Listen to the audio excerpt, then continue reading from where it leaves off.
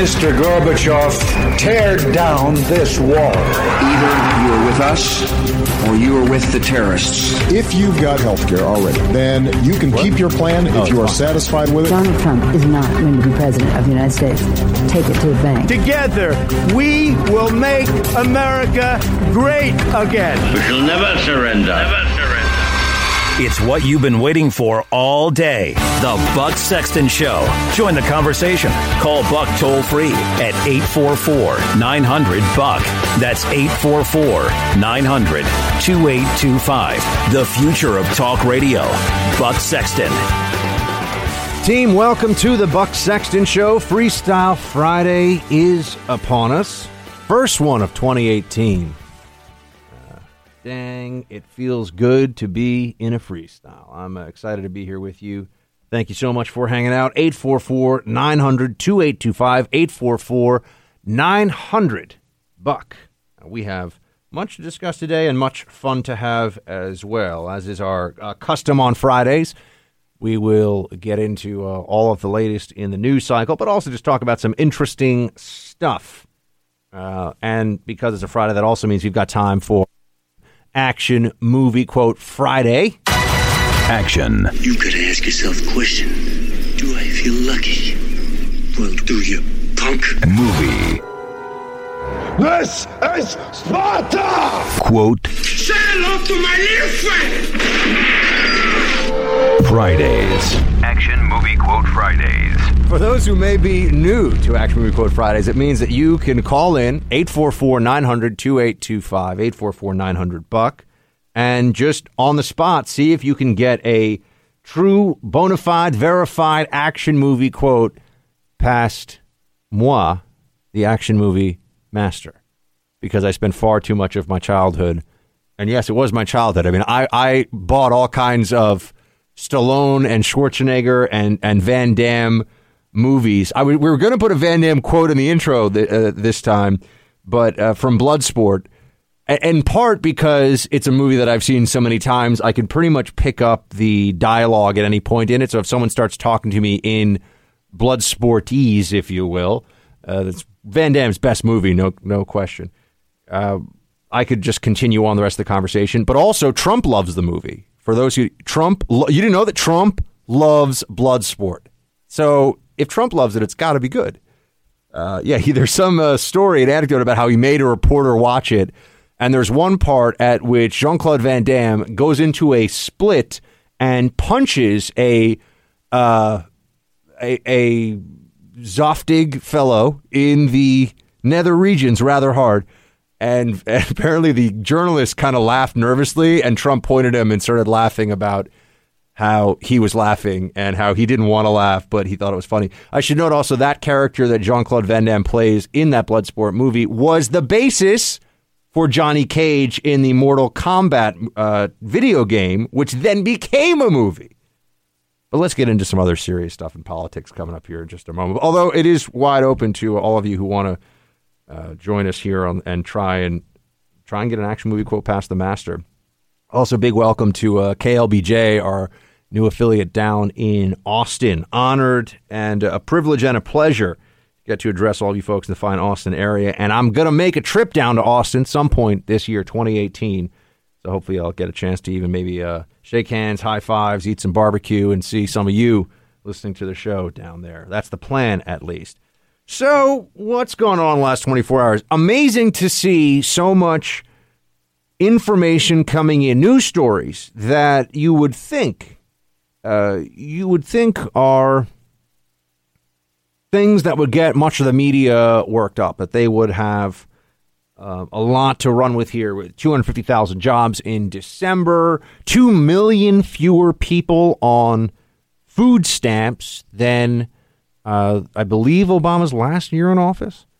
Which I know it's 2 million fewer. I'm trying to remember what the comparison is. I think it's to Obama's last year in office.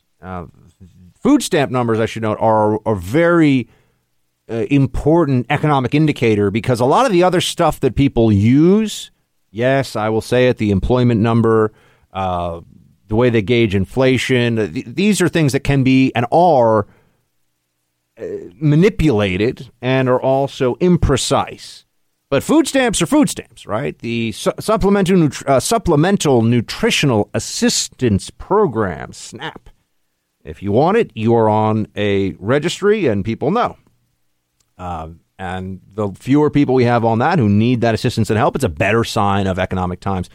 But there's very little focus on that, very little focus on Trump's expansion of offshore drilling yesterday, the continued roaring stock market. A piece today in Time magazine from Warren Buffett saying that don't worry, with innovation and the free market, everything going on in this country, it feels a little scary right now, but the future generations in this country are going to have it great. Maybe that's a little too optimistic for some of you to hear right now. Maybe you disagree, but I'm just saying this is stuff that would, if you had a Democrat president, you'd be hearing about the genius of whoever that Democrat president was. You'd be hearing about Hillary. People be saying how amazing Hillary is. She's like, see what happened is the stock market's booming, all that stuff. But because you have Trump instead, what's the focus been on? The book. I keep wanting to say sound. It's Fire and Fury, right? I'm thinking of the Shakespeare quote, sound and fury signifying nothing. And people are like, why do you think of that, Buck? Don't worry about it. I was thinking of a Shakespeare quote.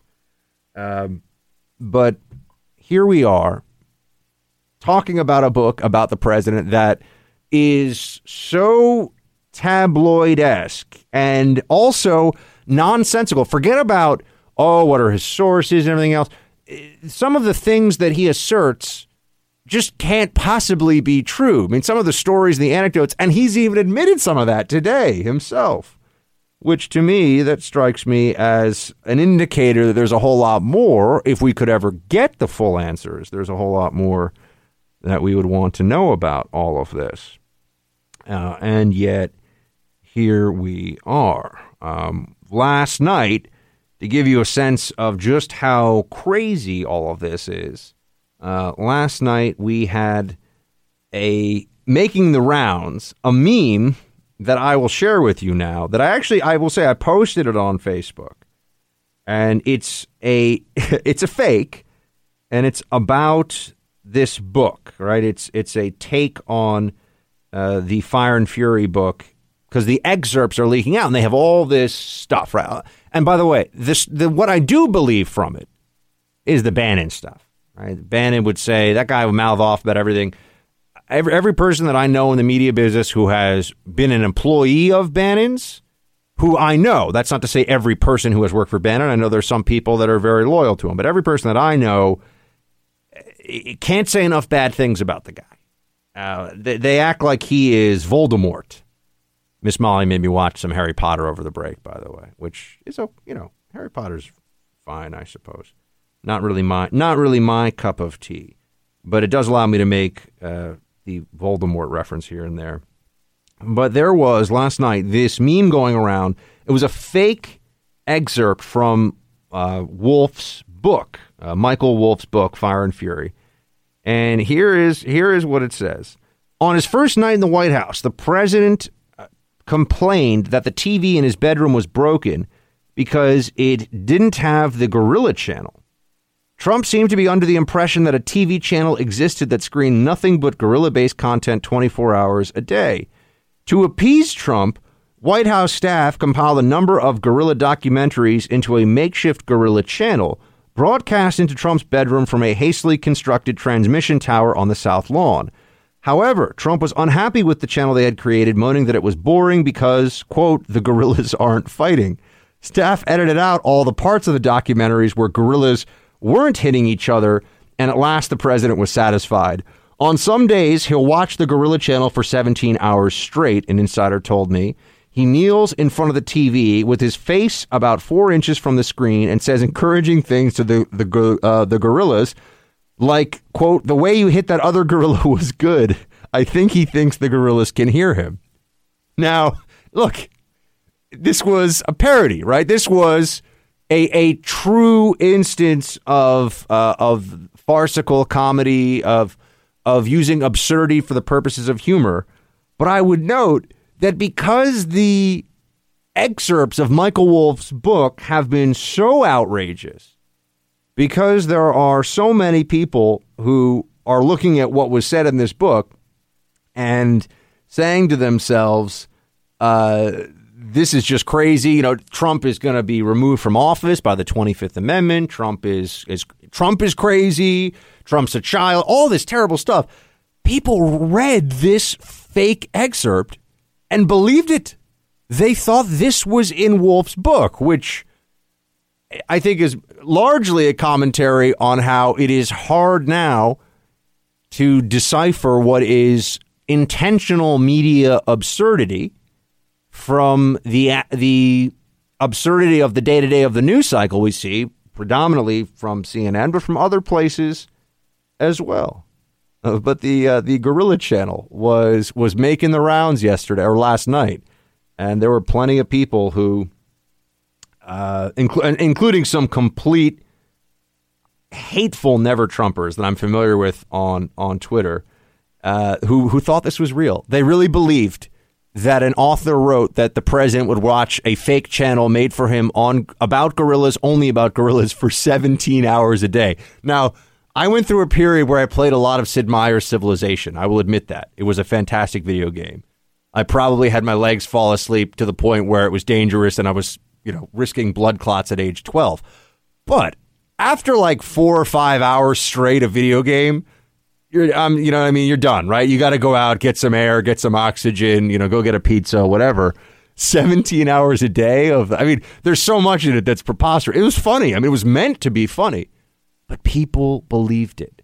And I don't necessarily blame people for believing it, because there's also the component of it that, the media is saying the craziest stuff about Trump imaginable.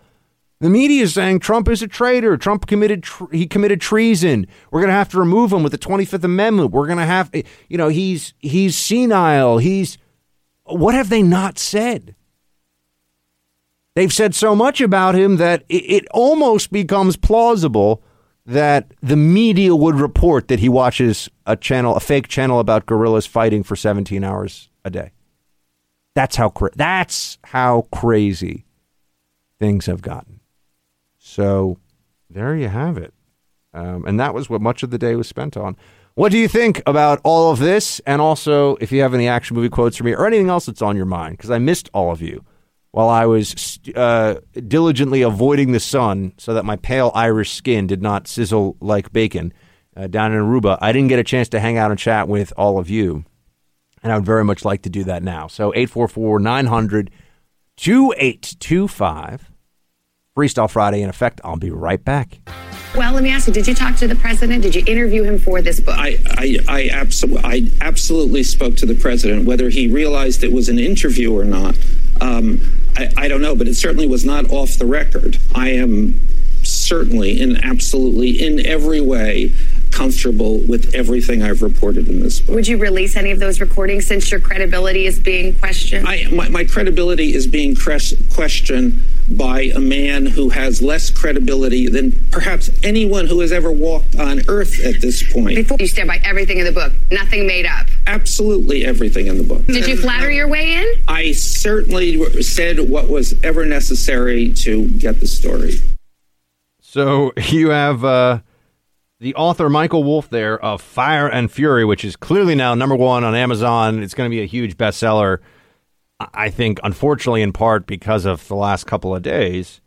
You had Trump tweet out earlier today, quote, "I authorized zero access to White House, actually turned him down many times for author of phony book. I never spoke to him for book, full of lies, misrepresentations, and sources that don't exist.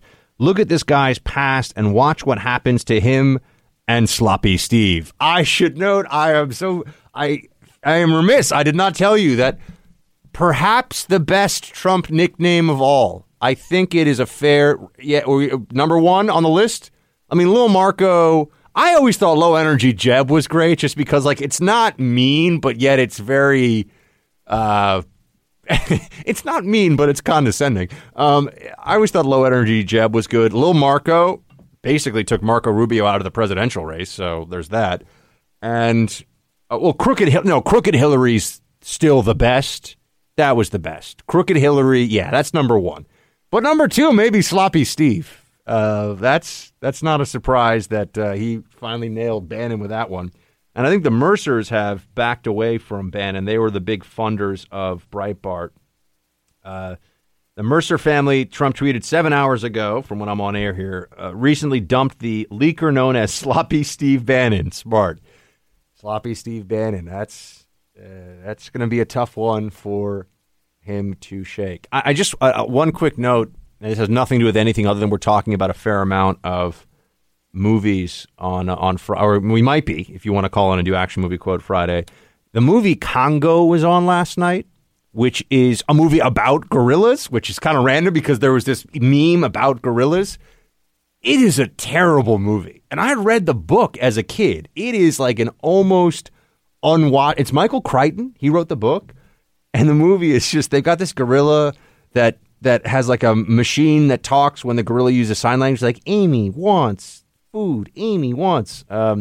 And yeah, it's a really, really bad movie. I'm just trying to save you some time. Don't watch it if you happen to be snowed in this weekend or you don't want to freeze your nose off. And Congo is on. Don't watch it. It is really bad. We got a lot of calls coming in. Let's take some of them. Larry in Ohio. What's going on, Larry? Hello, Buck. Enjoy your show. Larry, I enjoy hearing from you, my man. Happy 2018. Well, same to you. Are you folks in New York? Yes, we're in New York City, right in Midtown. Well, I wanted to inform you, Trump's only been in office a little over a year. Well, I know. I think it's been a great year. No? Huh? I said it's been a great year. Yeah. And the best part is he's eliminated global warming. How so? Oh, because it's so cold right now. Cold? Yeah. I'd say it's a cold. Okay, I agree, Larry. I agree. Hey, man. Larry, I always appreciate it, brother. Thank you for calling in, and shields high, and happy 2018 to you. Dr. Rick. Rick M.D. Or no, is it Rick Ph.D.? Well, it's a doctor of some kind. What's up, Rick? It's Ph.D., and I don't know how I can follow that. But I wanted to say, to your point about the incredible delusion and brainwashing happening where a ridiculous meme is thought to be truth, people really should be required reading in the Freedom Hut to pull back out Animal Farm. Well, I did that myself really just about a month ago, and I've been telling everybody it's you should read it as a kid, you should read it as a young adult, and you should read it again as an adult. It's a 3-timer. It's only like 80 pages. Oh, my daughter just finished, and I grabbed her copy to reread this weekend. Yeah, it's the best. It's so good. It's so good, Dr. Rick, that Soviet dissidents read it themselves. It was translated, I believe, first into Ukrainian inside the Soviet Union, and they read it, and he had never been inside the Soviet Union. All right, Orwell never visited. Eric Blair took on the pen name Orwell, never visited, but his description in Animal Farm so fit the reality of the Communist Party that dissidents were like, how does he understand this so well? And he's telling the story with animals. It's scary, and I tell you, I'm at a very large institution, and one of the very few conservatarians on the faculty, and they absolutely believe this. When they talk about, do I think Donald Trump has a mental illness, which, by the way, is inappropriate for any professional to make a statement about a public figure regarding that. They really believe this stuff. Yeah, no, Jake Tapper retweeted some guy that was saying that Trump has a mental illness. I'm like, he's never examined or spoken to Trump, so that's deeply unprofessional. Shields high, Dr. Rick. Great to have you joining us here on the airwaves. Got some spots open on the lines, folks. 844-900-BUCK. We'll be right back. I will tell you the one description that everyone gave, everyone has in common. They all say he is like a child. And what they mean by that is he has a need for immediate gratification. You said that these senior people insult his intelligence. What are the kinds of things people would say? they say he's a moron, an idiot. Actually, there's a competition to sort of get to the bottom line here of who this man is. Let's remember, this man does not read, does not listen. So he's like a pinball, just shooting off the side. So with all that disrespectful stuff said about the President of the United States, the Commander-in-Chief of the United States Armed Forces, and the leader of the free world, and given that we've already had him in office for a year and it has been a dramatic improvement over his predecessor, what is the conclusion that a reasonable, rational person would take from this? Is it that Trump is all of these things that the media is saying, or that the media has just completely lost their minds?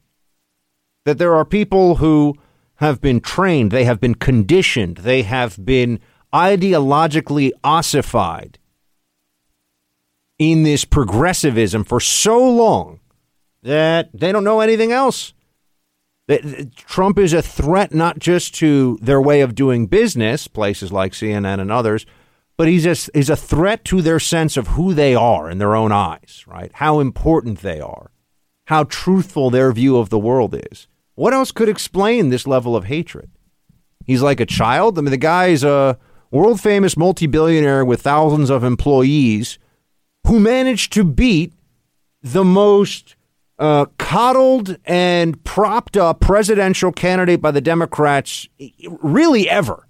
You know, say what you will about Obama, the guy could at least give a speech that got his base fired up and was good. I'm not going to lie. Obama was charismatic to in a certain way, for sure.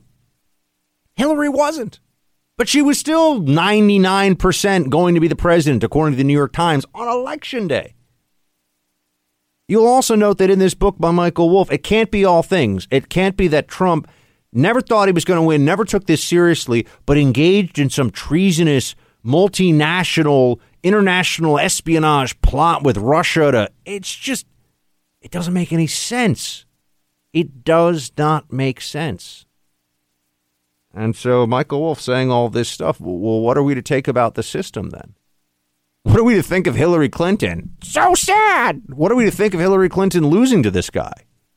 So I guess Hillary lost to a child then, right? I mean, look, I think that these descriptions of the president are, as I said, deeply disrespectful. I also think they're obviously inaccurate. I mean, I don't know what he's like. I mean, I have met him before, but I don't know really what he's like as a person. I don't know what he's like with his family. But as president, he's doing a good job. And, you know, some of his tweets, sure, it's not on message, but I like his tweets. Not all of them, but most of them. I like that he calls out people in the media, that he goes right to the source.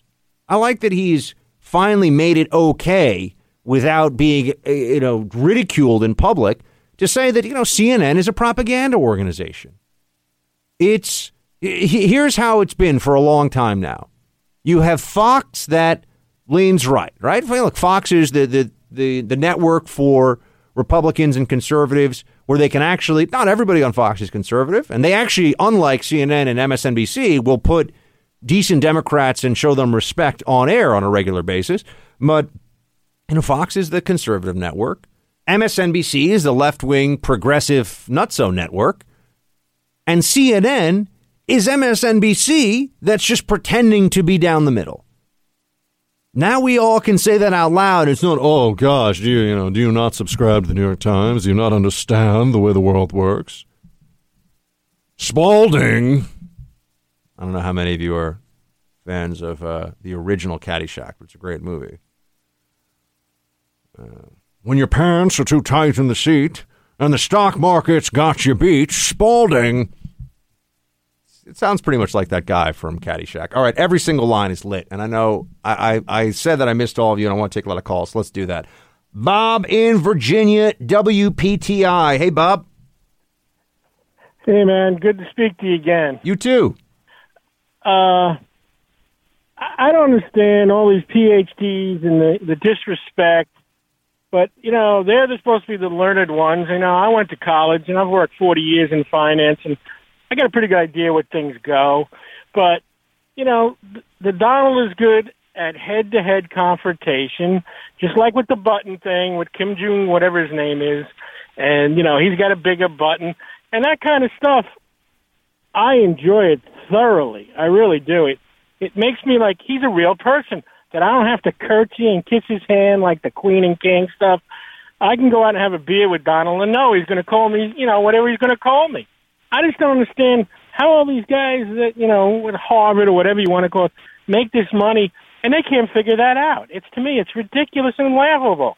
Well, this is when they talk about threats to institutions, Bob, they try to make that sound as though Trump is a threat to our democracy, which is preposterous, but he is a threat to a certain class. He is a threat to the elites, because the moment you start to look more closely at people that have really fancy degrees, a lot of them, hold themselves up as being experts in any number of things, whether it's politics or global warming or you name it, you realize that these just aren't particularly impressive people, but they've bought into a system. They've become a part of this culture on the left that is self-propagating, that is, we are the smart, the good people. We should be in charge. We're better than everybody else. We know more than everybody else. And Trump has been poking holes in that left and right. And especially after 8 years of an Obama administration, where you just had the media acting as cheerleaders for the guy all the time, it's deeply refreshing, It's great. It's great. It's like, the little people now can laugh a lot more and saying, man, we're not that bad, and man, we're more, to the ground than these people. It's just, I just love it. Man. Look, I think it's great too. Bob Shields, hi. Thank you for calling in. I would note that there are some who will say, "Oh, well, Trump's a billionaire. Oh, this is what can he have in common? How can Trump sit down and have a conversation with a construction worker? He's a billionaire." And it's like, no. But what the media elites don't understand is that people like Nancy Pelosi, people like Chuck Schumer, they're making a pretense of caring about the working man. They're making a pretense of, I could sit down and talk to a construction worker. But ask any, and not to just keep focusing on construction workers, but I'm on this tear right now. Ask any construction worker who he or she would rather sit down and have a chat with. And a lot of them are going to tell you that at least Trump, and I don't mean who they agree with more politically, I mean who they think would just kind of be more normal to talk to. I'm telling you, Trump is going to win that bet, 8 or 9 times out of 10. It's not that he's in the same socioeconomic category as working folks out there. It's that he has normal habits, and, well, I'm not even talking about his habits of like eating, burgers in bed and all that, all the stuff that's in this book. But I just mean he has a normal way about him, an everyman way about him that doesn't come across as an affect. And in fact, a lot of the stories and a lot of the details in this Wolff book just go to reinforce what a lot of you have already known intuitively, which is that, Trump doesn't sit around thinking, well, maybe the terrorists that try to blow up innocent men, women, and children in New York City, maybe they've got a legitimate grievance about foreign policy, and this is blowback because of a U.S. legacy of neo-colonialism in the Middle East and all this other claptrap that you'll hear from the elites. He's just like, nah, they're bad. They're savages. We got to take them out. We got to protect our people. That's not a less learned approach in any meaningful way. That's just a more accurate description of what should be done, right? That's just a more apt way to deal with the situation. And this is what we're seeing, I think, perhaps. And by the way, we'll talk about North Korea and the possible opening there for diplomacy later on the show. We'll also talk to you about cryptocurrency and anarchism. Just because it's Friday, I like to spice things up. And we'll discuss the latest on the various investigations ongoing right now, including reopening of the investigation into Hillary's emails, because that's a thing now. Oh, no. I know Hillary's very sad about this. She should be, because if you look at the emails and you start to connect the dots with the Clinton Foundation, I have been saying this from the beginning of that whole mess. It was always Hillary did not set up, and let me, I'm switching gears here for a second, but this is an important point, and I don't want to forget it, and I've got so many calls to take and topics to talk to you about that this could easily get lost on the so-called cutting room floor here in the radio, although we don't technically do that. It's all digital now. Here's how it would go. Hillary did not set up a server, not just an email account, but a server in her basement in Chappaqua because she was trying to evade classified protocols. Okay, as bad as I think Hillary is, and as dishonest and yes, crooked, the purpose of it was not about, I'm going to write 100 emails that have classified information. That was a byproduct. The purpose of setting up the server in the bathroom was that it allowed her to keep total retention over all records, which is also why she was using it for all these different things. And she didn't have to think then about, is this going to get swept up in a public records request, a FOIA request, or even she wasn't thinking about this then, but a criminal investigation, the Clinton Foundation business. That's what this was all about. She was running that Clinton slush fund and using her cronies to enact her will with that from the same email account that she was doing her Secretary of State business. And if you look into that, whether it's Uranium One or any number of other shady dealings with the Clinton Foundation, that's where I think you're going to find the real payoff. It's always been there. This is also why I've been telling you the Clinton Foundation donations, before the numbers even came in, I knew they'd be down huge. And it's like down 30 or 40%. I forget what it was. I told you on the show recently, but it's down huge.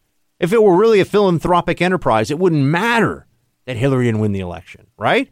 If it were really if it were the equivalent of the Gates Foundation, Bill and Melinda Gates Foundation, which I know also does some progressive stuff, some you probably really dislike, but it is a charity. Right, the guy's worth whatever it is, 50 or 60 or 70 billion dollars. I mean, he's not doing it for the money. That's not going to. The donations aren't going to rise and fall based upon any particular election. With Hillary, it did. Why? Because it was all about selling access and influence. Because the Clintons, not just content to corrupt the White House in ways that would have been unthinkable until Bill Clinton. Hey, I'm still around, everybody. Until Bill Clinton had his way, pardon the expression, they also then were willing to go and pollute charitable giving and to use a charity as an alibi for their criminal impulses. That's the legacy of the Clintons. And that's why if you look at the foundation and you look at the emails, you might find, I always tell you, a lot of this investigation stuff is going nowhere. Right? They're not going to find any Russia collusion stuff, but they're also not. No one from the FBI is going to prison over this. I'm just the one who tells you the truth. Other people, we're going to march them in handcuffs. Nope. No one from FBI or DOJ is going to jail. Just like I was saying originally when Romney lost to Obama. Well, now no one's going to, there's no accountability really for Benghazi. No one's going to go to jail over that, and they didn't. But with the Clinton Foundation, I want to think about that one a little more. There's some stuff there. All right, we got to hit a break. I'll be right back. Stay with me. Look, we said they spoke once by the phone for a few minutes, but it wasn't about the book. They had a very short conversation, but he never interviewed the president about the book. He repeatedly begged to speak with the president and was denied access. And he makes it sound like he was sitting outside the Oval Office every single day, which is just not the case. This is a guy who made up a lot of stories to try to sell books. And I think more and more people are starting to see that his facts just simply don't add up. Facts don't add up, according to Sarah Huckabee Sanders, who, I will say, I've mentioned this before, I think, here on the air, but has really turned out to be one of the administrative or staffing bright spots of this administration. I mean, not quite yet on the level of some of the others, but doing a great job nonetheless. And I would note the top of the heap for me was General Mattis. And there was a quote from earlier today where Defense Secretary Jim Mattis was asked by reporters at the Pentagon what his biggest concern in 2018 was. And Mattis responded, quote, "I don't have concerns. I create them." End quote. General Mattis, Secretary Mattis, national treasure. All right. Lines are open, by the way, if you would like to chat. We've got some spots now, 844-900-2825. I know usually there's like this, I open the lines, and then there's this rush of different calls, and people send me emails and Facebook messages. They say, I couldn't get through. I'm like, yeah, well, those of you who stay with me for a while know that as we take calls, we only have, I think, 6 phone lines that we can hold at one time. So as people go, then the spots open up. But we get calls all throughout the show. So with that, I'll stop doing what I'm doing here. Brent in New Mexico. Hey, Brent. Hey, Buck. Shields high, man. Shields high. Hey, man, like you, I'm curious after tax season comes up to see how that Clinton Foundation does when they turn in all their information. Oh, yeah. I think all of a sudden it's going to look really interesting. All those people at CNN who are like, it's a charity. Why do you hate charity? I'm like, it's not really a charity. It's a charity the way that a grocery store that is, importing and exporting large amounts of cocaine in the back room is a grocery store. I'm sure you can buy some Coca-Cola in the front, but they're selling a different kind of Coke in the back, if you know what I mean. Absolutely. That thing's going to go down, and I'll be curious to hear from you whenever it comes out. But I had an action movie quote for you, and I'll get off the line. Yeah, let's go. All right. I love the Corps. Every meal's a banquet. Formation parade. I love the Corps. That's the sergeant from Aliens, which we've actually played on the show. Yeah. Okay. That's a phenomenal quote. I love that guy, by the way. I was so bummed when I saw the movie, and he gets, spoiler alert, he gets taken out pretty early by the aliens, but he's great, man. He's like a scene stealer in that movie. That's good, Buck. I couldn't remember that one, and I love that movie, but every time I heard that on the intro from last year, man, I just couldn't place it, so I wanted to hear it. Rock and roll. Brent, Shields High, man, thank you very much for calling in. All right, so we've got a referral about Fusion GPS and the possibility of getting some answers as to what really happened with the dossier. Mais oui, bien sûr, the dossier. And we've got to get into that. As I said, also North Korea. Might talk a little bit about the cutoff of aid to Pakistan, although kind of early to say what's happening with that. Maybe I'll give. We'll see. I'll see how frisky I feel in the second hour, how much I'm going to talk about, and we'll see what we get to. 844-900-2825. 844-900. Buck. Team, we are rolling. I can't believe an hour of the show has already gone by. Hour 2 coming up. Welcome back to the Buck Sexton Show. Friday is moving along fast here in Freedom Hut. Great to have you. Lines open, 844-900-2825. 844-900-BUCK. If you would like to call in, please do. You can try and test your mettle with an action movie quote or any of the real stuff going on in the news cycle, whatever you want. It's been a while since I've had a chance to chat with many of you because I was on the longest vacation that I can remember being on since I started in media. So I think it's about 7 years now, and it was a week. So, woo! I was speaking in the last hour about the Michael Wolff book, Sound and Fury and all that. Look, come on. Oh, if you missed it, by the way, you can always listen to the full show in podcast format. iTunes, subscribe there. The first hour's got a lot of fun stuff for those of you who are joining us in the second hour. And you can, if you missed the third hour because you got to run and cook dinner, hang out with the kids, whatever you got going on, third hour is always there too. iTunes, great place. Or follow on the iHeart app, The Buck Sexton Show. So, now we can get into the latest here on the dossier and Fusion GPS and the allegations or possibility of criminality involved. Here's the New York Times reporting today on this one.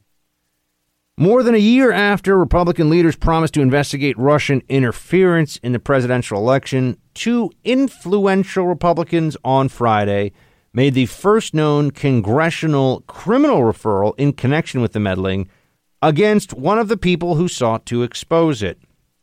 Senator Chuck Grassley of Iowa, chairman of the Judiciary Committee, and Senator Lindsey Graham of South Carolina, a senior committee member, told the Justice Department that they had reason to believe that a former British spy, Christopher Steele, lied to federal authorities about his contacts with reporters regarding information in a dossier, and they urged the department to investigate. The committee is running one of three congressional investigations into Russian election meddling, and its inquiry has come to focus on, in part, Mr. Steele's explosive dossier. End quote. Okay. This could get very interesting.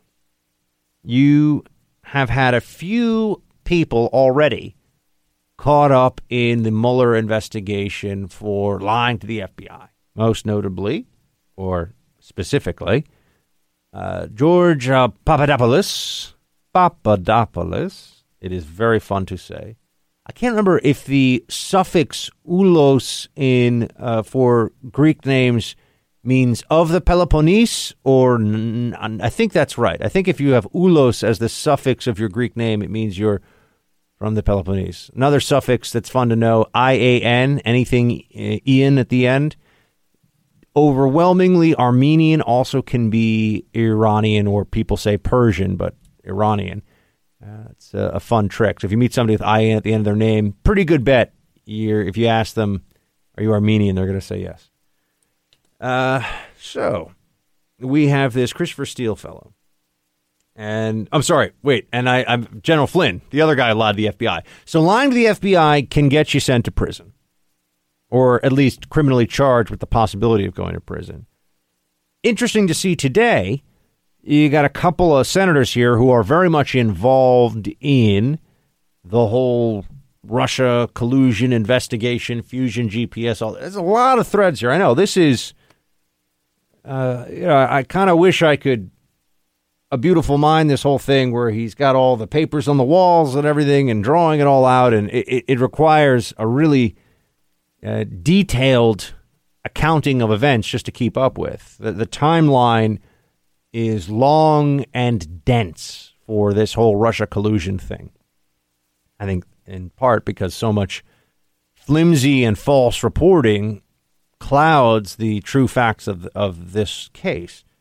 But you had these two senators who were saying, okay, we've had access to some of what's going on here, and they just won this federal court case or federal court order that says that the Republican members of Congress are going to get more access to what the DOJ did and what they had and the information around Russia collusion, fusion, GPS, all that stuff.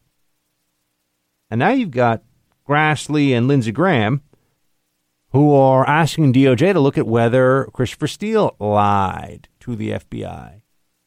It's noteworthy that already some are jumping in to say, oh, that's not a real crime. Oh, okay. So if someone that you don't like lies to the FBI, they should have their reputation and career ruined and go to prison. But if someone who a Democrat or the left does like or need, that's a better way to describe it, lies to the FBI, then the law doesn't really apply anymore. You know, we're talking about Christopher Steele in this instance, but I could just as easily be talking about Hillary Clinton. Oh, no! Right? We know that it could very well be Hillary instead of Christopher Steele, who was given a pass. They set up all of the traps they could, the process crime traps for Flynn, for Papadopoulos, and others with the Mueller probe. They made sure that they gave Hillary free passage through all of those traps during the email investigation, which we're going to talk about in just a second here. But if, in fact, Christopher Steele lied to the FBI, then that would necessitate prosecution, but also what would that tell us about how much how much truth we can ascribe to the dossier? It would undermine the narrative even further, wouldn't it? Right? This guy's lying to the FBI. Who's he covering for? Why would he do that?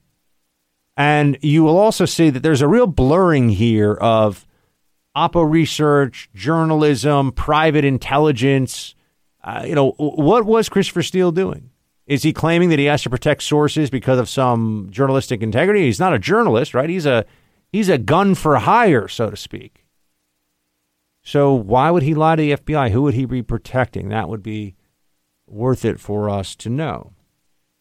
But bigger news today on the whole investigation front. Hillary Clinton's email investigation has been reopened by the Department of Justice. They are going to be looking into what happened with the Clinton Foundation and was there any real pay to play, as I was telling you earlier in the show. That was the whole the purpose of the server, the origin, the origin story of all of Hillary's email troubles is traced back not to her desire to violate classified protocol. I mean, that's just a stupid thing to do. But she was sloppy because she thought she wouldn't be caught. And the reason that she would even put herself in the position where sloppiness could result in all these problems was because she wanted to make sure that she had full control over her email record. And so while she was Secretary of State, if she shot off a quick email to a Clinton donor or somebody who was acting on behalf of a Clinton Foundation donor, it wouldn't get caught up in the State Department emails, right? Because if she was using her state.gov email address on a regular basis, there was the very real possibility, right? Any of you who have, I have multiple email accounts, right? Work, private, everyone does. Or a lot of people do. If she was using different accounts, or if rather somebody emailed her, forget about even what she did. If someone had emailed her, hey, this big donor to the Clinton Foundation wants you to do X, and that's in her state.gov account, she can't delete that. That's public record. That will be there. So she didn't even have to, and she knew this, right? She's crafty, sloppy, but crafty. And that was why she set up the private server, because the server would have allowed her to delete. Now people say, oh, Buck, but they looked through it all. Yeah, they found classified information. They found a crime. She clearly wasn't operating under the auspices of somebody who thought that maybe she'd be held to account for what was on the server, because she never thought they would find out. She thought she's a Clinton. She thought she'd get away with it. But they never really looked at the Clinton Foundation angle in those emails. Right? No one's ever really done a deep dive into that part of all this. And that's where I think you may see some problems for Hillary. And as long as, and this is what I would say to those who, oh, it's whataboutism and Hillary's not president, you'll hear all that stuff. As long as the Democrat media left is hell-bent on destroying the Trump presidency and overturning the results of the free and fair election of 2016, then the disparate treatment of Hillary Clinton and President Donald Trump by the Department of Justice, by those institutions that are most trusted to be nonpartisan and not be political actors, that is a central issue right now. It's not a distraction. It's not whataboutism. It is astonishing that such a different approach would be taken. But as I have said here, this is because the same degree of bias that allows people in the media to think, it's just 90% of our coverage is pro-Hillary and 90% of our coverage is anti-Trump, but we're not biased. That's just reality. That same level, that same lack of honesty and self-awareness that characterizes the current American media, right? And, fake Tapper over at CNN and all the rest of it. That same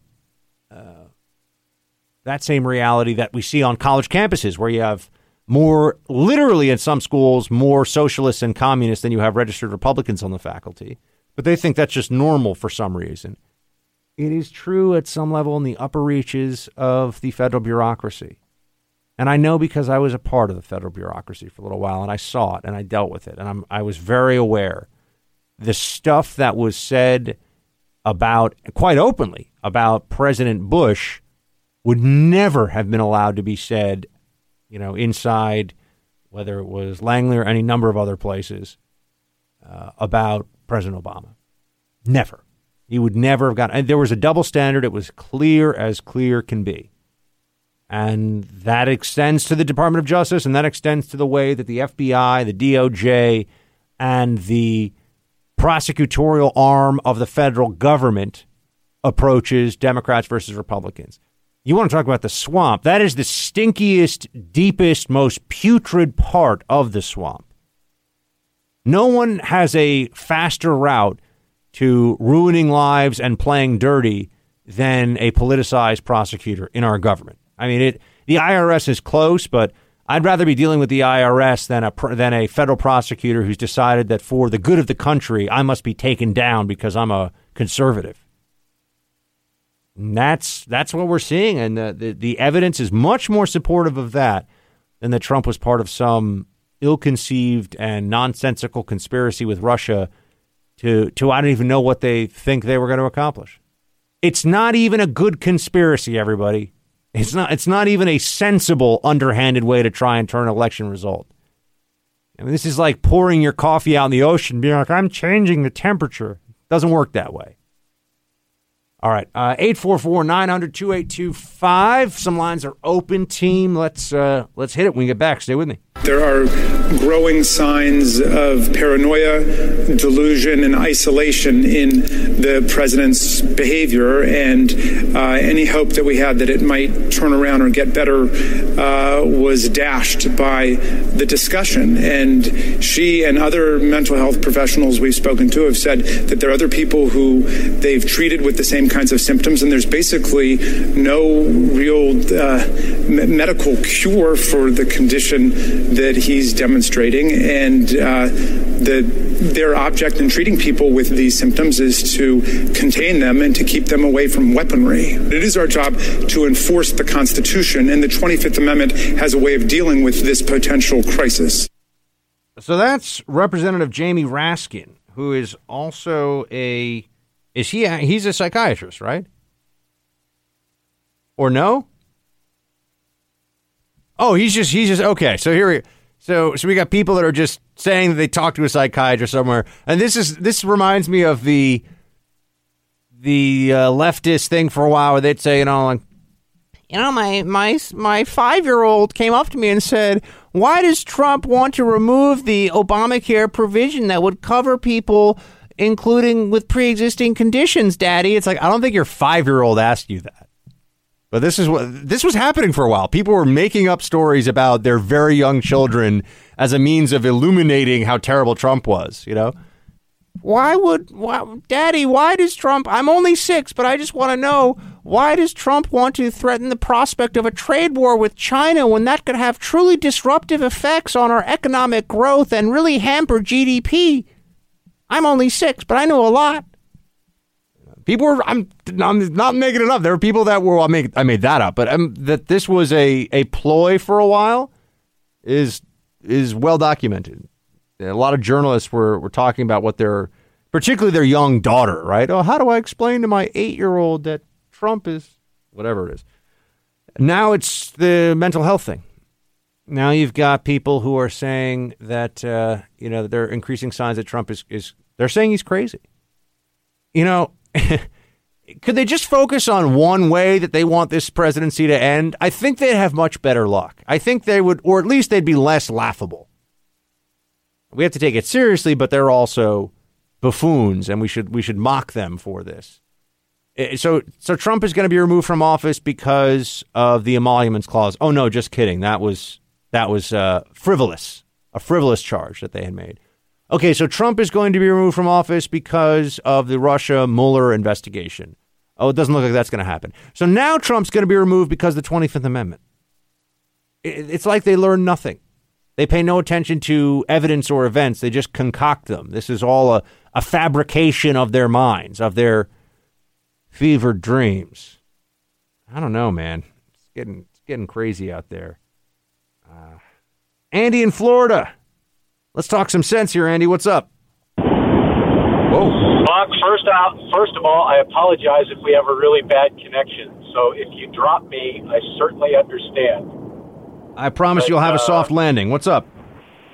There you go. Hey, well, I was listening to last night's podcast in the car here with my son, who is with me, my son Joshua.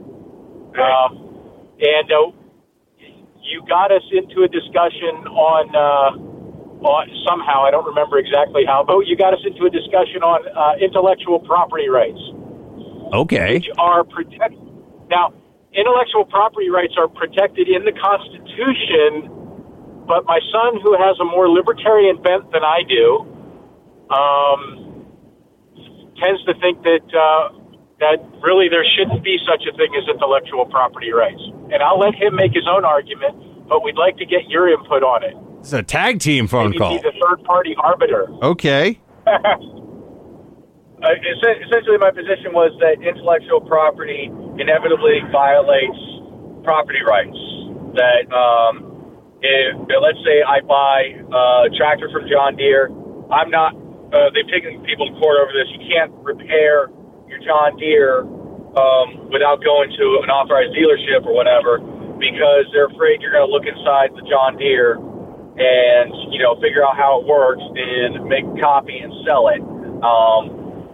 But it sounds to me, Andy, like that's a case for maybe curtailing some intellectual property rights, but eliminating all intellectual property rights would mean that research and development and technology would largely cease, other than what the government does, and we know how good the government is at being ahead of the curve. So are you telling me that you just think that it needs to be revisited, intellectual property rights, or that you don't believe in them as as an outright elimination?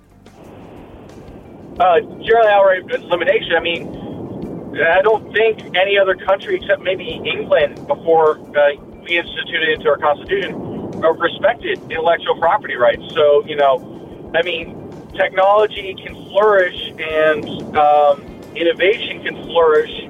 Okay, I'm just going to, Andy, I'm not trying to cut you off. We're going to a hard break. I definitely and strenuously disagree with you, but I'm going to have to take that up after the break. And I appreciate you guys calling in, so listen in and I'll address. Stay with me. So, team, one more thing here on the opening of the Clinton Foundation reopening of that investigation. This is a CNN report that just came to my attention here.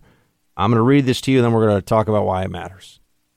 I think you already knew that, but just so we're all on the same page. During the Obama administration, remember, this is CNN, so this is like hashtag Resistance Central. Or actually, not really. That's MSNBC. CNN's kind of like, me too, I'm part of hashtag Resistance. I'm a hashtag Resistance big guy, yay. Not really. MSNBC's got like double or triple the ratings now, or at least double the ratings of CNN. So maybe I should turn that on the monitors in here, make fun of that stuff instead. All right, so this is what CNN reported. During the Obama administration, criminal division leaders at the FBI met with the Justice Department's Public Integrity Section to discuss whether to move forward on full-blown investigations of the foundation, including the ability to subpoena records. While at the time justice officials determined that there wasn't sufficient evidence to proceed, they agreed with the FBI that agents be allowed to continue their work with the option to pursue more actively if they found additional evidence. There were also concerns within the Justice Department about the close proximity to the election, CNN reported at the time. It's just a message of, hold right now until after the elections. No subpoenas issued, no interviews, one law enforcement official familiar with the thinking told CNN at the time.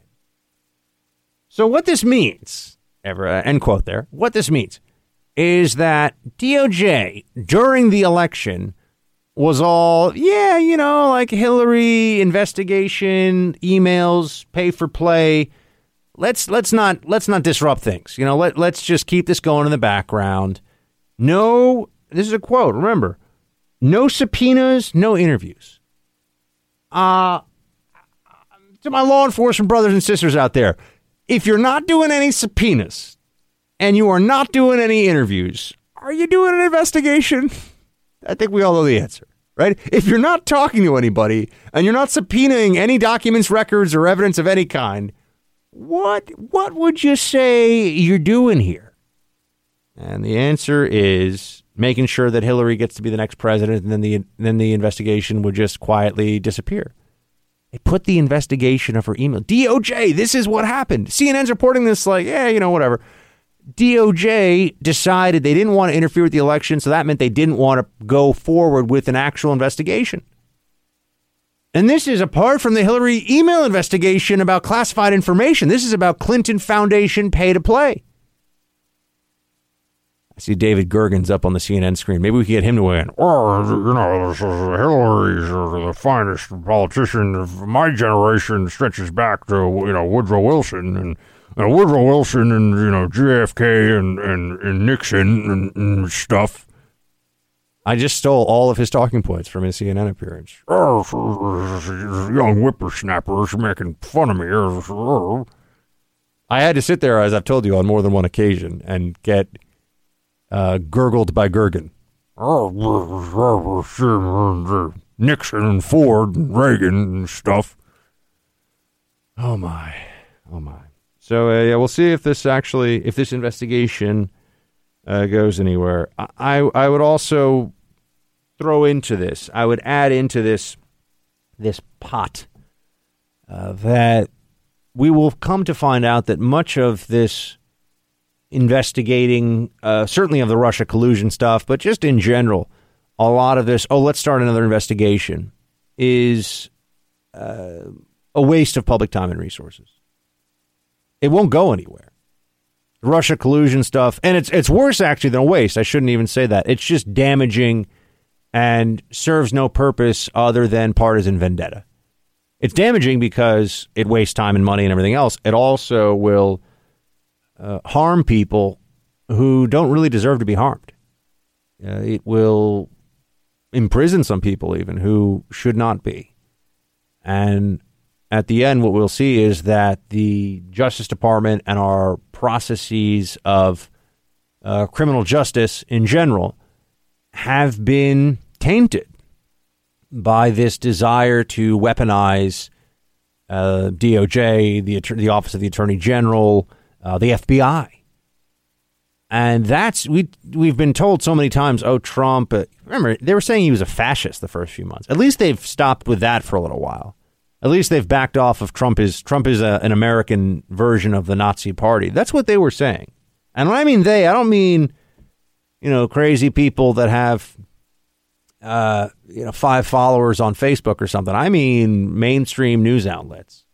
We're so worried. What's going to happen when Trump is president? We're all going to be herded like cattle into the FEMA camps, and it's going to be terrible.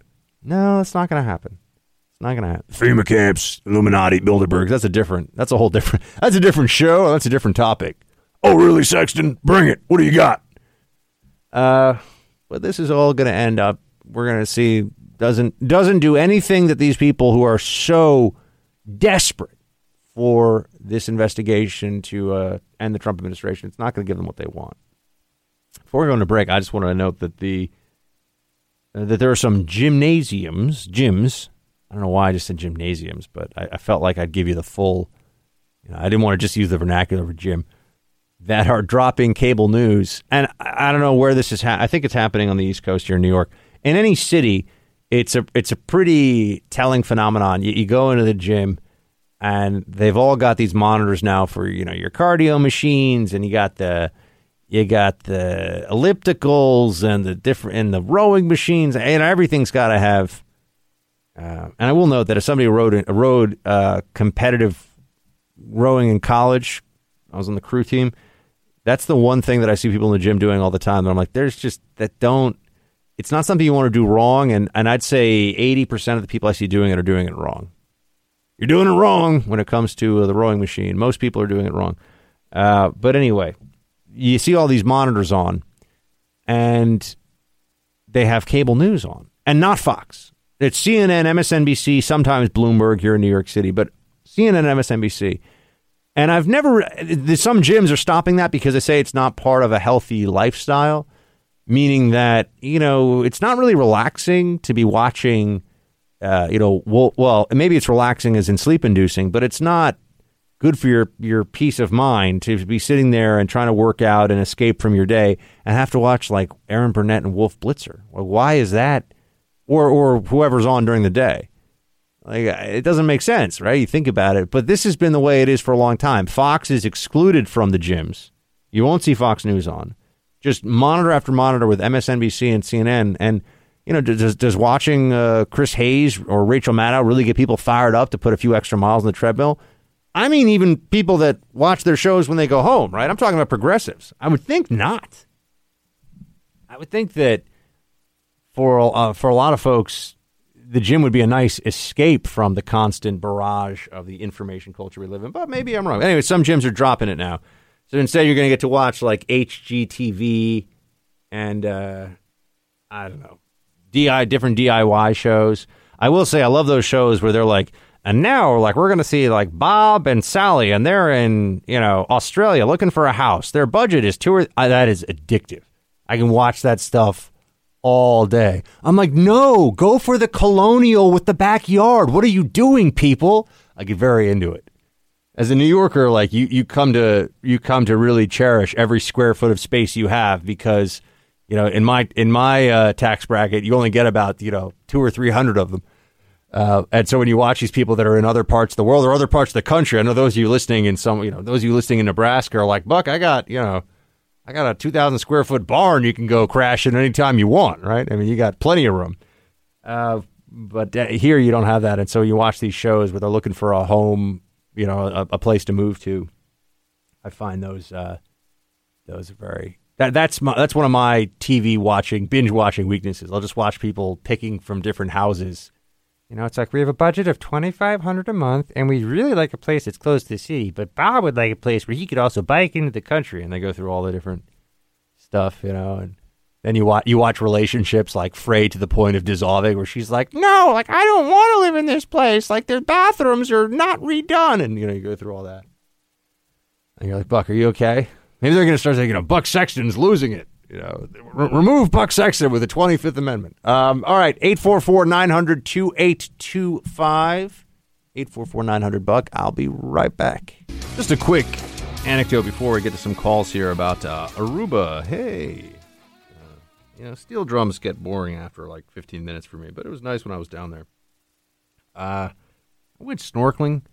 I've had this experience before where I've probably been snorkeling once every 5 or 6 years for the last 20 years or something, right? I mean, you go, and it's in theory really cool. And look, I love swimming in general, like swimming out in the ocean, all that stuff.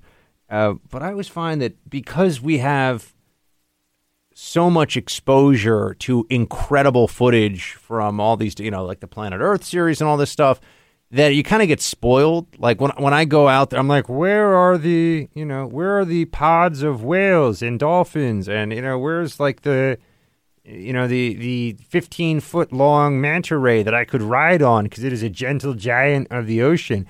And you actually just end up seeing like a bunch of tiny little fish that like dart away from you.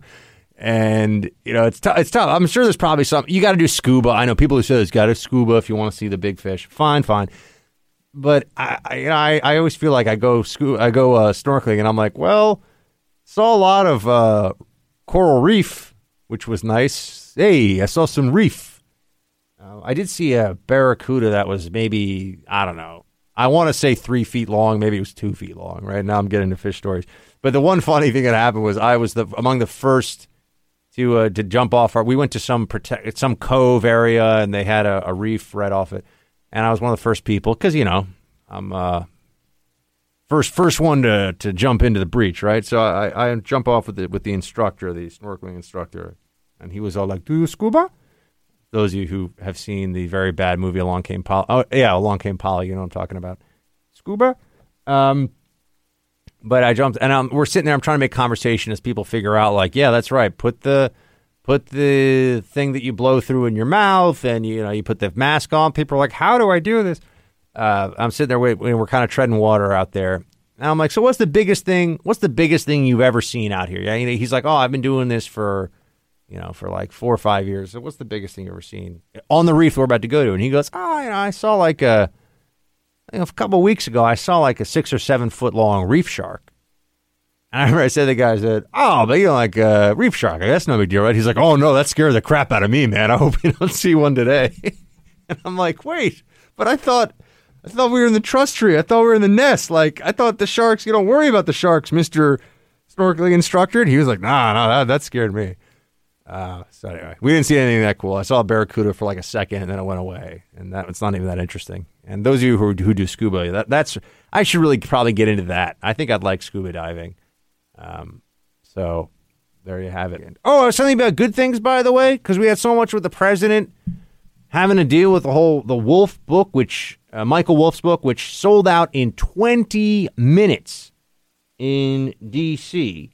There's not a lot of focus on some of the things that are happening right now that are really good, as I've been saying to you, including the possibility of a new opening with regard to North Korea.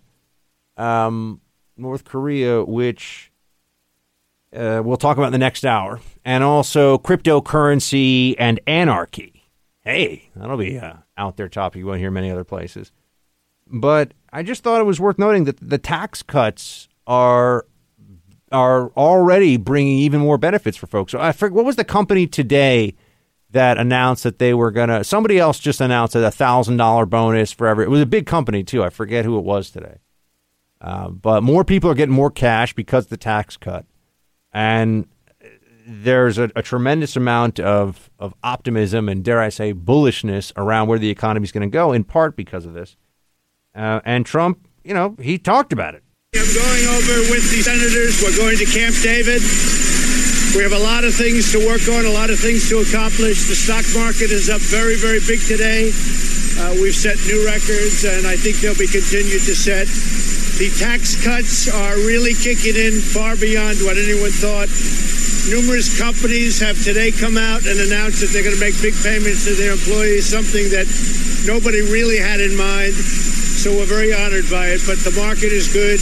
The jobs reports were very good, and we think they're going to get really good over the next couple of months.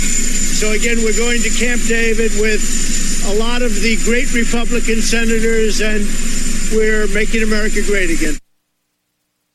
The president saying this stuff, and there's so much about it that I really do like. I would just note that there's been an added benefit to this whole process, which is that you've had so many people in the media who have come out and been like, oh, well, what's that? What's $1,000 really going to do for somebody? And a lot of Americans like, oh, excuse me, but I could actually really use $1,000 right now. That would really help out. That would help with some bills.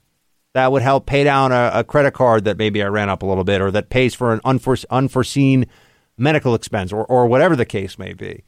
So there's been a lot of exposing of that elitism among those who cover, but it's also just a part of Trump derangement syndrome, right? Trump is getting an average $2,000 pay cut for the middle class, and somehow that's a bad thing. There was that great CBS, I think it was CBS News video right before Christmas, where they had a family finding out how much they were saving. You could tell the journalists were like, oh no. All right, we got North Korea coming up here in just a few minutes with Gordon Chang. Going to talk to him about that. Also, Michael Malice, going to talk about cryptocurrency like Bitcoin, Ethereum, Zcash, all that stuff that's out there now, and whether that will play a role in anarchy or anarchism going forward. And then I'll talk to you about an unexpected perspective on the Me Too sexual harassment movement in the New York Times, and then some of your thoughts via Team Buck Roll Call. So that is what is coming up. Stay right where you are, and we'll be right back. You are now entering the Freedom Hut Tactical Operations Center. All sensitive programs must be kept strictly need to know. Clear. Team Buck is cleared. Roger that. And ready for the Buck Brief. Has there been a major breakthrough in relations between North Korea and South Korea, or is this yet another head fake? Is this an effort to try and lessen the sanctions that the Trump administration and others have put on the so-called Hermit Kingdom? We have Gordon Chang joining us now. He's author of The Coming Collapse of China and Nuclear Showdown, North Korea Takes on the World. Gordon, great to have you back. Happy New Year, sir. Happy New Year, Buck, and thank you so much. How big of a thing is this, Gordon? And we've got, the phone line is back online between North and South. There's going to be some talks at the DMZ. Tell us what's going on and what it means. Well, on Tuesday, we're going to have the first talks between North Korea and South Korea since the end of 2015. The hotline, as you mentioned, is back on the first time since February 2016. And actually, I think that this is Kim Jong-un, the North Korean ruler, trying to get some relief from sanctions, not only UN sanctions, but the ones imposed by the Trump administration, because President Trump has been trying to cut off the flow of money to North Korea. And basically, Kim is saying to South Korea, look, I want some cash from you. Also, we got to remember what's happening in Iran right now. Iran generally is thought to pay North Korea somewhere between $2.5–3 billion a year. If there's a new government in Tehran, that could easily just be cut off. So Kim is, I think, maybe not desperate, but close to desperate, looking for new sources of cash. And this series of discussions will also involve talks about a North Korean team or North Korean teams going to participate in the Winter Olympics in South Korea. Is there significance to this? Is it just symbolic? Well, it's good that the North and South Koreans are talking to each other. I mean, this is about, I think, just two North Korean figure skaters who qualified for the Olympics. And South Korea would like to have peace during the Games. So there is just a lot of discussions right now. Also, South Korean President Moon Jae-in is very much a Korean nationalist. He would like to see better relations across the demilitarized zone. And he would like to shovel some cash into the coffers of Kim Jong-un, which means it's a very sensitive time for the United States. Well, let me start from the South Korean perspective. What do you think their asks might be in these talks, or what do you expect they will try to get out of the regime in Pyongyang, assuming that this goes forward on Tuesday? I think that they probably will they won't ask this, but they will want peace during the Olympics and the Paralympics. So they want the Games to go off well. They just want peace. They want peace, and so that obviously means that there's a concern that Kim Jong-un might take that period of time to be particularly provocative, right? And so there's another side to this. Oh, absolutely. And we got to remember, just in general, that for 7 decades, the Kims have generally followed peace overtures by some sort of provocation. That includes the Korean War itself, which followed an opening by Kim Il-sung for talks. And we've seen this in 2010 when the North Koreans killed 50 South Koreans in two horrible incidents, which followed two peace overtures. So Moon Jae-in, who generally would like good relations with Kim, he's boxed in because a lot that Kim will want is not permitted under UN Security Council sanctions. Also, the Trump administration is going to sit on him, which means that there could be another provocation should Kim not get what he wants. Gordon Chang is with us now. He's the author of The Coming Collapse of China, A Nuclear Showdown North Korea Takes on the World. Gordon, does the Trump administration deserve some credit for this, if not thaw? I don't know what we'd call it. This small step in the right direction, or regardless of this step, is Trump just doing the right stuff with sanctions? Are the sanctions working? From the U.S. side of things, what should we take from what's going on right now in North Korea? Well, I think Trump, who did take credit for this on Twitter, is actually right, because Kim does want relief from those sanctions. But we also got to remember that this is part of the Kim playbook. You refuse to talk to South Korea. You make a dramatic overture. You demand concessions from South Korea. And then sometimes you commit a provocation. So it's a little bit of both right now. In general, Trump administration policy is sound. Cut off money to North Korea. But the thing is, in the last 2 months or so, a lot of the vigor of the sanctions effort has sort of been lost. And so the president gets some credit, should be getting more credit. He needs to be more vigilant. We'll just have to see.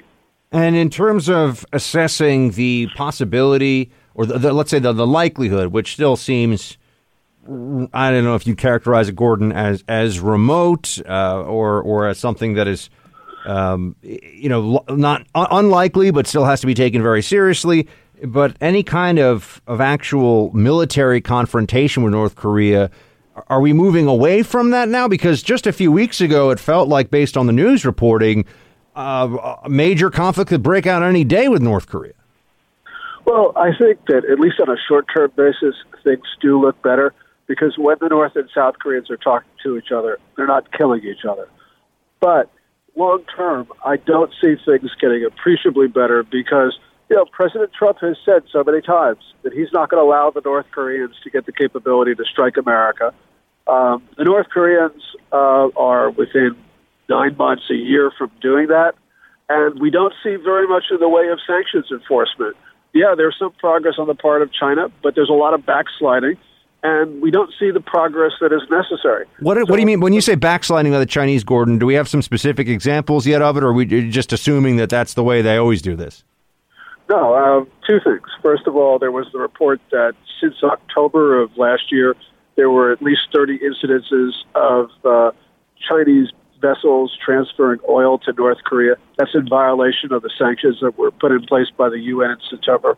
Also, in December, a North Korean ship, which is under UN sanctions, not permitted to enter the port of any other country, it turned on its transponder at a Chinese port close to Shanghai, another clear violation by China. Also, with all of these commodity transfers, it must be that Chinese banks have gone back to money laundering for the North Koreans. So there's a lot of bad behavior on the part of Beijing here. And this is not just, as you say, what we normally expect out of the Chinese. These are specific incidences that we know. And I'm sure with a little bit of time, we're going to know more of Chinese sanctions busting in the last several months. What can we do about that, Gordon, with regard to the Chinese lack of vigor in the sanctions enforcement against North Korea, other than the equivalent of what, diplomatic démarche and strongly worded memos? Buck, we can get the Chinese to stop doing this if we exercise political will. So this is passing from a question of Chinese ability to one of American feebleness. Specifically, we could start declaring large Chinese banks to be primary money laundering concerns under Section 311 of the Patriot Act. In other words, they would no longer be able to do business in dollars. That's effectively death sentences. That would really push China into having to help us, but we're not willing to do that because that's politically difficult. So, this is one of those cases where we have it within our power. We don't need the UN's approval. All we need is to enforce U.S. law. We do not allow Colombian drug lords to launder money through New York City, yet we're allowing the Chinese, who, by the way, are supplying assistance to the North Korean nuclear weapons and ballistic missile programs, we're allowing them to do this. So this is an issue of the failure of the American leadership to protect the American people. And if I could editorialize, I think that 320 million Americans should be really, really upset. Gordon Chang, everybody, author of The Coming Collapse of China and Nuclear Showdown. Also, you can go to gordonchang.com for his latest. Gordon, always great to have you. Thanks for joining. Thank you so much, Buck.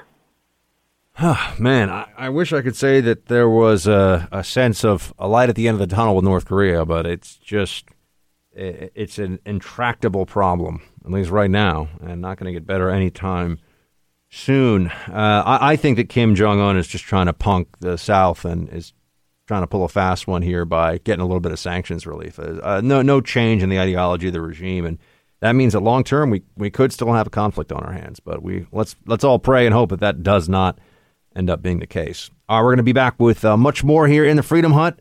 Stay with me, team. Okay, team, so I've talked to you about cryptocurrency a little bit here on the show. In many ways, the biggest financial story of 2017 was the meteoric rise of cryptocurrencies like Bitcoin, most notably, but there are others as well. We're not going to talk about the tech of crypto right now, but we should talk a little bit about what it could mean for our future and for governments.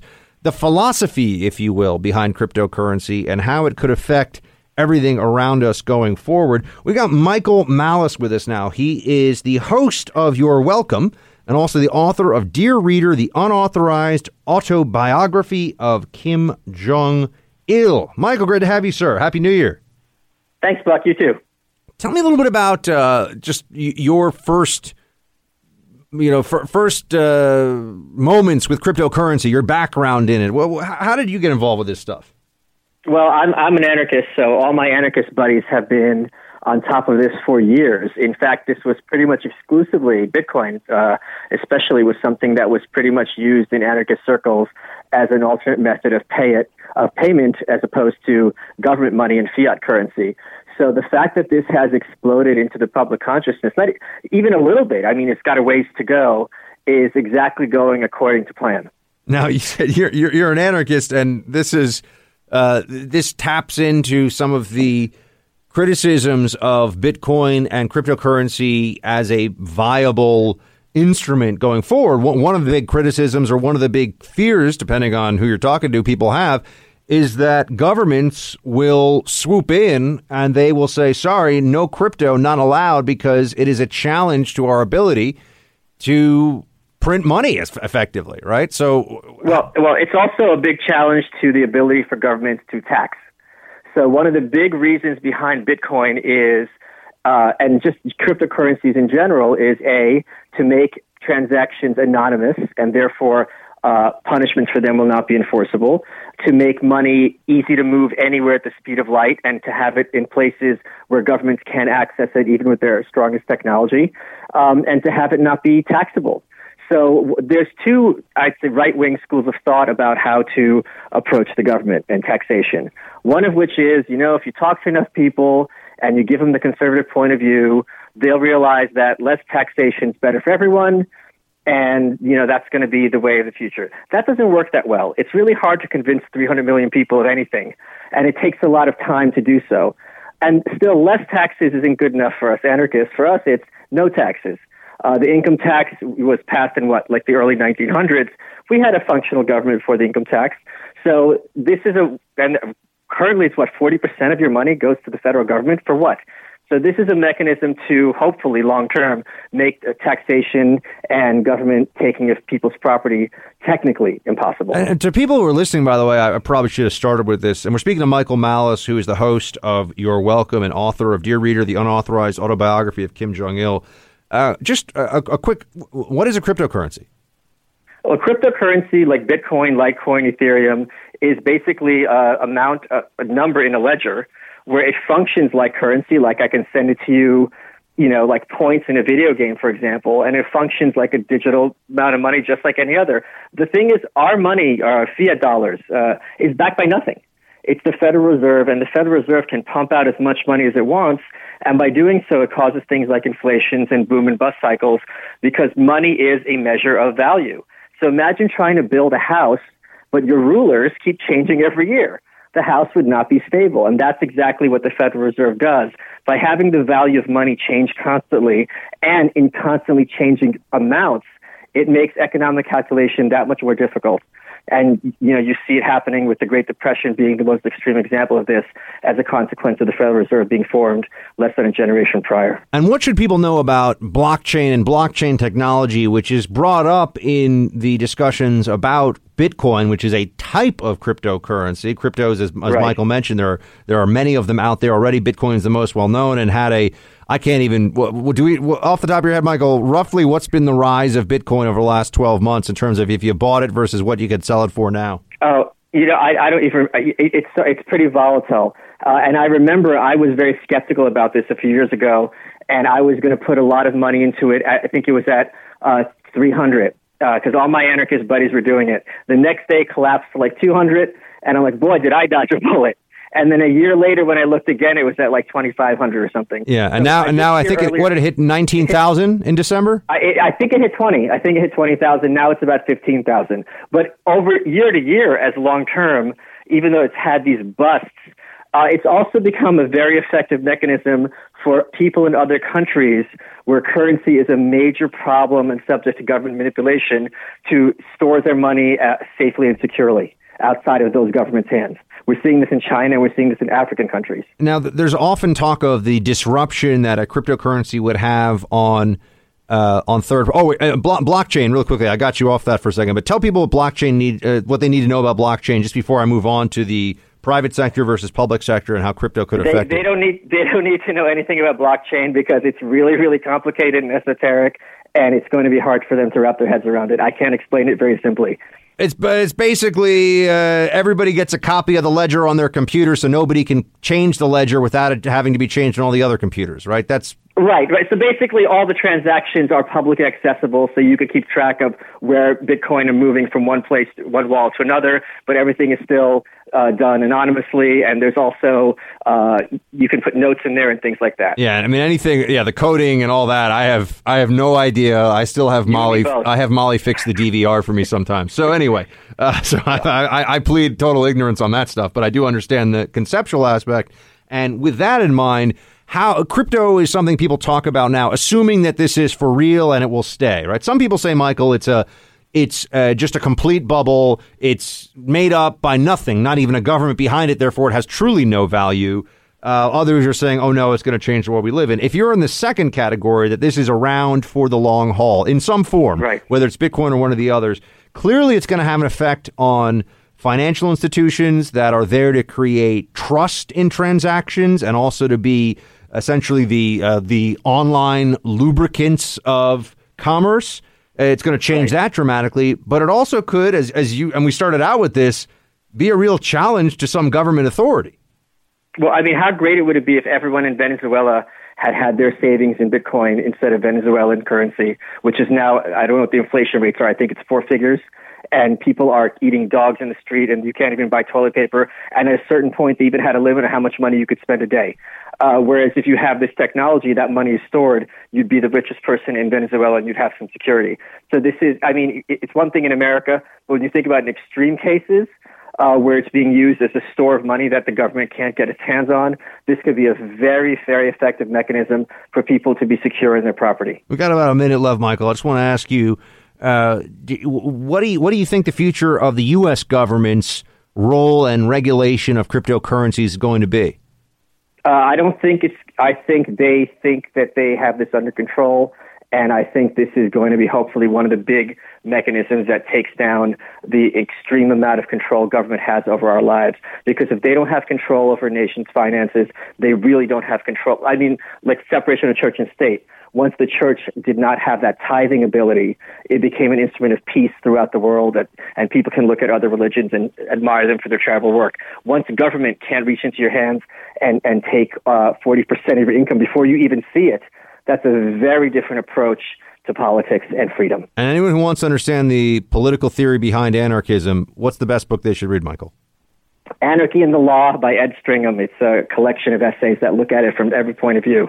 All right. Fantastic. Michael Malice, everybody. He is the author of The Unauthorized Autobiography of Kim Jong-il, Dear Reader, and he's the host of You're Welcome. Michael, great to have you, man. Talk to you soon. Thanks, Buck. Team, we're going to be right back. I've been warning for a while here on this show that we were entering, if we had not already entered, a period in which there was no longer any presumption of innocence for those who were accused of any kind of sexual misconduct, but it had the pendulum had fully swung to the other side, that with the hashtag Me Too movement, it was now just enough for an accusation to be leveled to end someone's career, to destroy their reputation, and perhaps even destroy their life. And that worried me because, one, it's a tremendous amount of power to give to anyone. Two, it's certain to be abused at some point. And three, we know that progressives and the left are going to be the first ones to run off and do everything that they can in order to abuse such power for political purposes. And so that's why when I saw the New York Times, of all places, hey, look, so, sometimes they're just trying to be interesting, and so they have to say something that's not completely heinous or false. They published, it's an op-ed. This isn't the editorial board. They would never do this, but I give them credit for publishing the op-ed publicly. We say, Me Too. Privately, we have misgivings. This is by an author, Daphne Merkin. And now you gotta, if you're going to check it out, you got to skip past the part where she says the trickle-down effect of cases like Kevin Spacey and Matt Lauer are those of Garrison Keillor, Jonathan Schwartz, Ryan Lizza, and Al Franken, in which the accusations are scattered, anonymous, or as far as the public knows, very vague and unspecific. She says that is troubling. I agree with this author, and you know that because I've been saying it here on the show for quite a while. I agree with this author that those are that in general we should be concerned, but I would just note that her choice of which cases she finds to be particularly, the example of Franken, this is clearly a Democrat who's writing it, because Franken only apologized and only had to step down because of the Democrats and the way they've established this trial by public opinion, and they were willing to feed one of their own to the machine, so to speak. But overall, there's some very good points in the piece, and I do think that there's a recognition that right now there are far too many people who are willing to just make this immediate leap to, women must be believed, and therefore anybody who makes an accusation is telling the truth, and so the accused is toast. The accused is left out high and dry, even if they could otherwise mount a pretty vigorous defense of himself, right? Because the accused in these cases are almost exclusively men. But the other part of this piece that I thought was interesting was what this means for relations between men and female, male and female in general, particularly in the workplace, though. She writes, I think the confusion reflects a deeper ambivalence about how we want and expect people to behave. Expressing sexual interest is inherently messy and, frankly, non-consensual. One person, typically the man, bites the bullet by expressing interest in the other, typically the woman, whether it happens at work or at a bar. Some are now suggesting that come-ons need to be constricted to a repressive degree. Asking for consent before proceeding with any sexual advance seems both innately clumsy and retrograde, like going back to the childhood game of Mother May I. Look, I totally agree with this author. And I would note that when I've looked at some of the accusations against some of these individuals, some of these guys, it's included things like, unwanted sexual advance. Well, was it a peer or is it somebody in a position of authority? Because if it's a peer, is an unwanted sexual advance leaning in to kiss somebody that you think wants to kiss you back?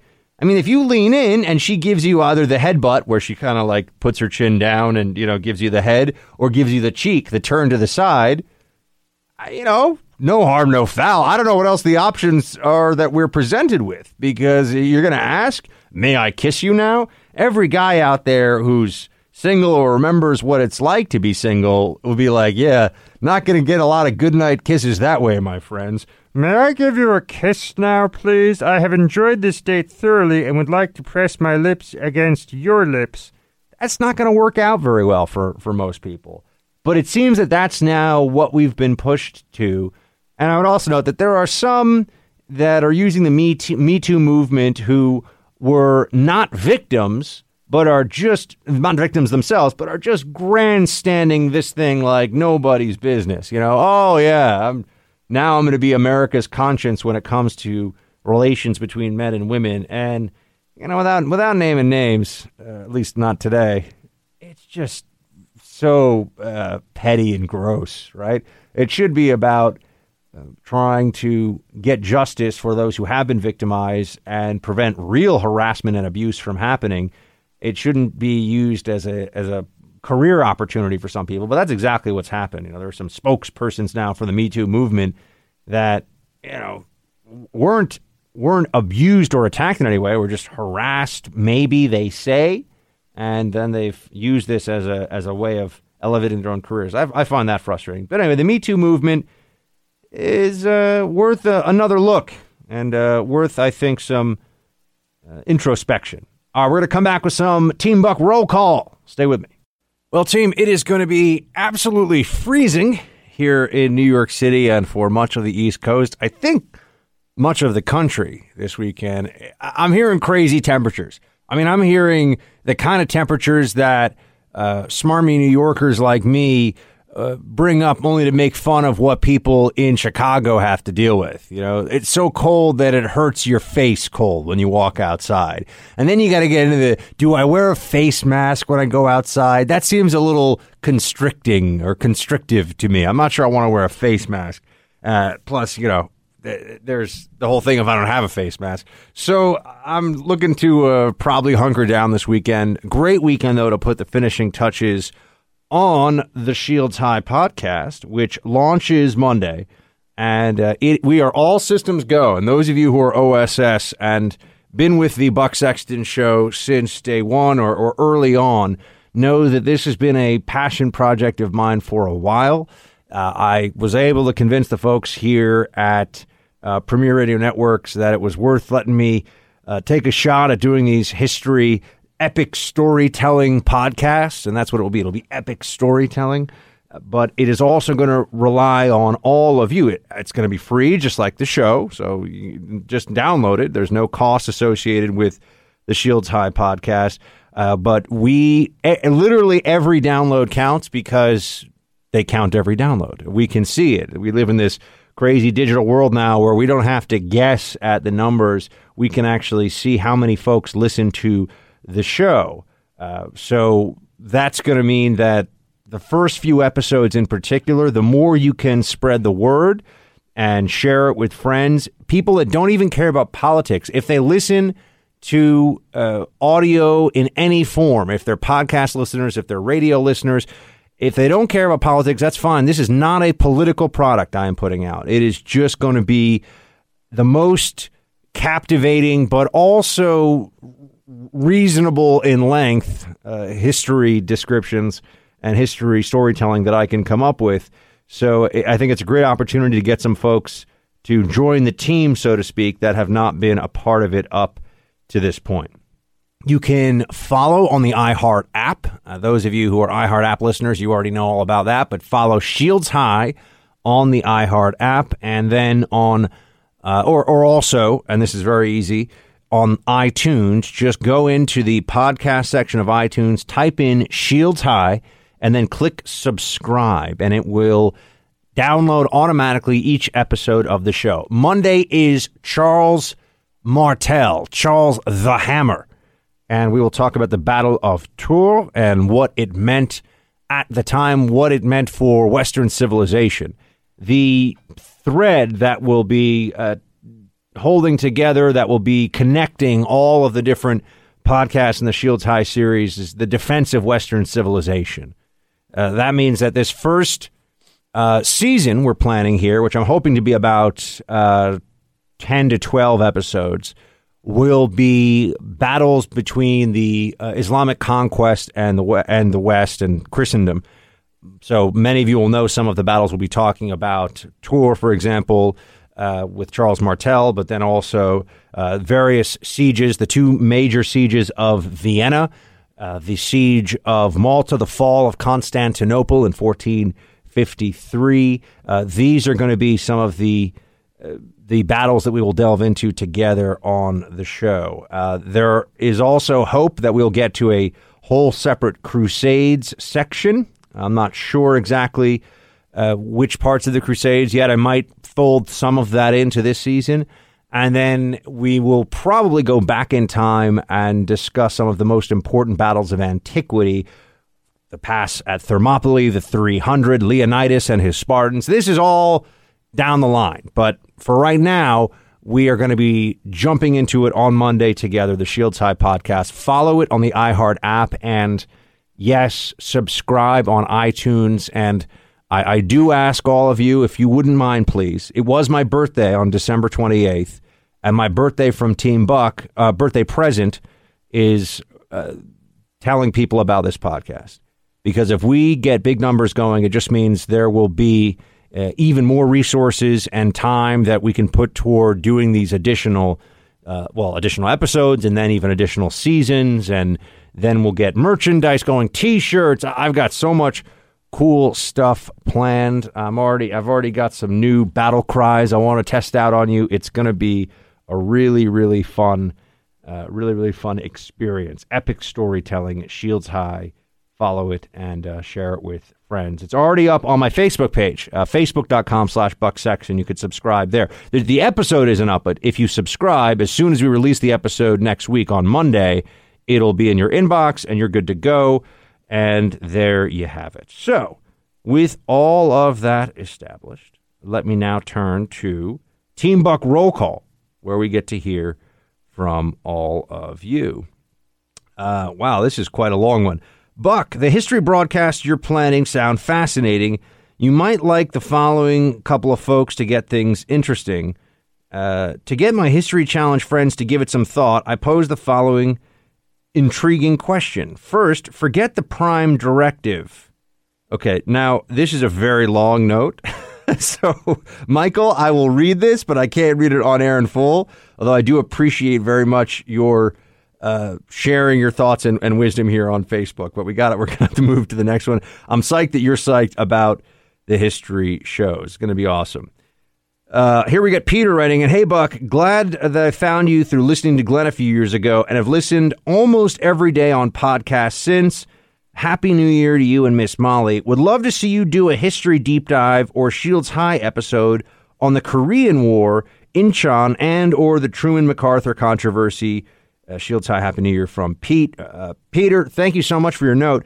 That would be in the later episodes we talk about, or later series, I should say. This is our seasons. We're planning the first, as I said, the Islamic conquest and the counter-conquest of Christendom. That's this season's description of Shields High. But if you guys like the show and if you share the show and we have a critical mass of folks who want it, who want to hear more, we are definitely going to do it. And so Korean War would be a great addition to that. Very much appreciate the suggestion and the kind words. Okay, next up here on the list.